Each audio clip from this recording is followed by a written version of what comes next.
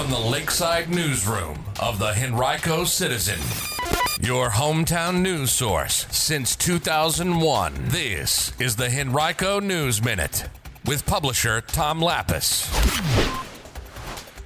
New laws related to school resource officers take effect statewide, and an update on COVID-19 spread in Henrico County. Both of those stories and more coming up on today's Henrico News Minute for Thursday, July 2nd, 2020. It's brought to you today by Henrico Area Mental Health. And now for the news.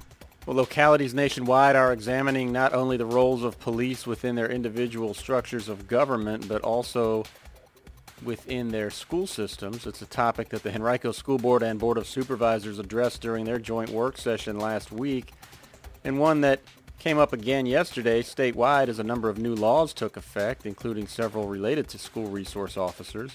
At the crux of the discussion is whether those officers belong in schools in the first place, and if so, whether their directives are adequately and specifically defined.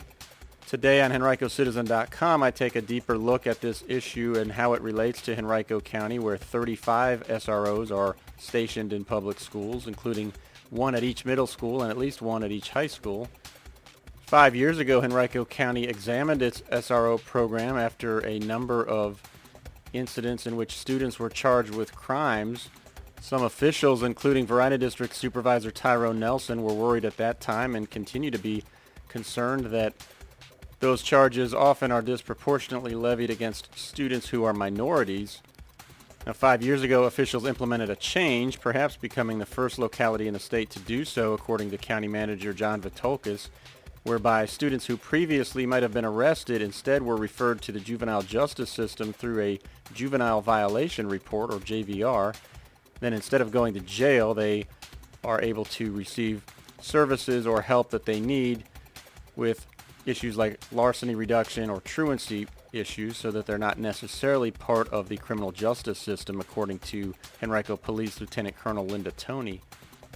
During the past 2 years, the number of total arrests made at Henrico schools has dramatically decreased to just 15 2 years ago and 8 this past year. Among the new regulations related to SROs that took effect yesterday, several that were created in part by Henrico delegate Skylar Van Valkenburg, who also teaches social studies at Glen Allen High School.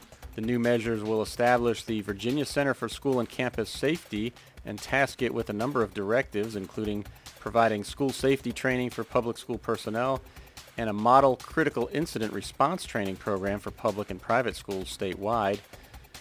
The new measures also will require localities to update their memorandums of understanding related to their SRO programs at least every 2 years, and require them to annually report data to the Virginia Department of Criminal Justice Services showing the use of force against students. Read much more on this topic by visiting HenricoCitizen.com and clicking on Education. Henrico County's 7-day COVID-19 positivity average has increased slightly since reaching its lowest point a few days ago. As of June 27th, the most recent day on record, the 7-day moving positivity average was 6.1%.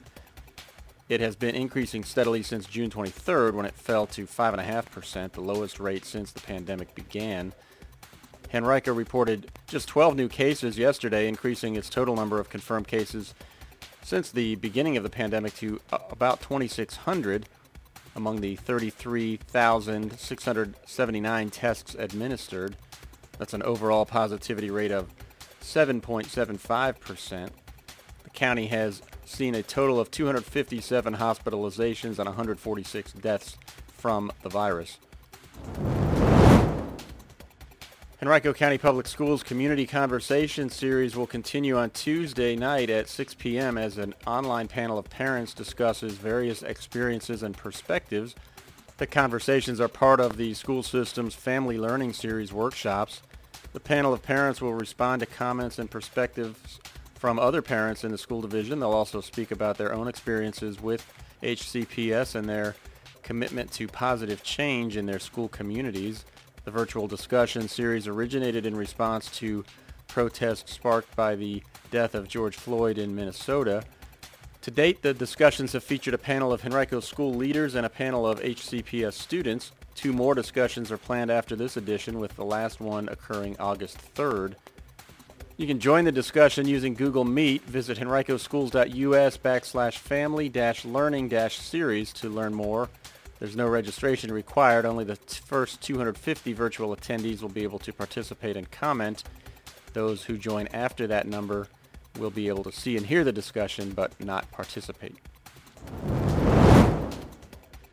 Henrico County Recreation and Parks officials have closed the tennis courts at the Sandston Recreation Area at 11 J.B. Finley Street through the end of the month for renovation. They will update the facility to include one tennis court and 2 pickleball courts. As we all strive to do our part during this extraordinary time, Henrico Area Mental Health serves as your local and public mental health agency, continuing to do its part. We all experience mental health challenges, especially during extreme challenging times. It doesn't matter your age, gender, race, or ethnicity.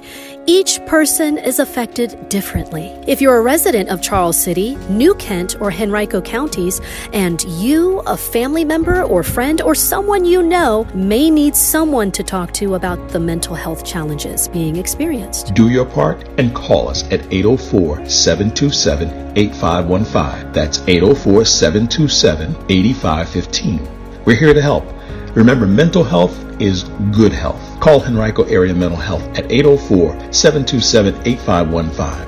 That number again is 804-727-8515. This message comes to you from Henrico County CSB Prevention Services.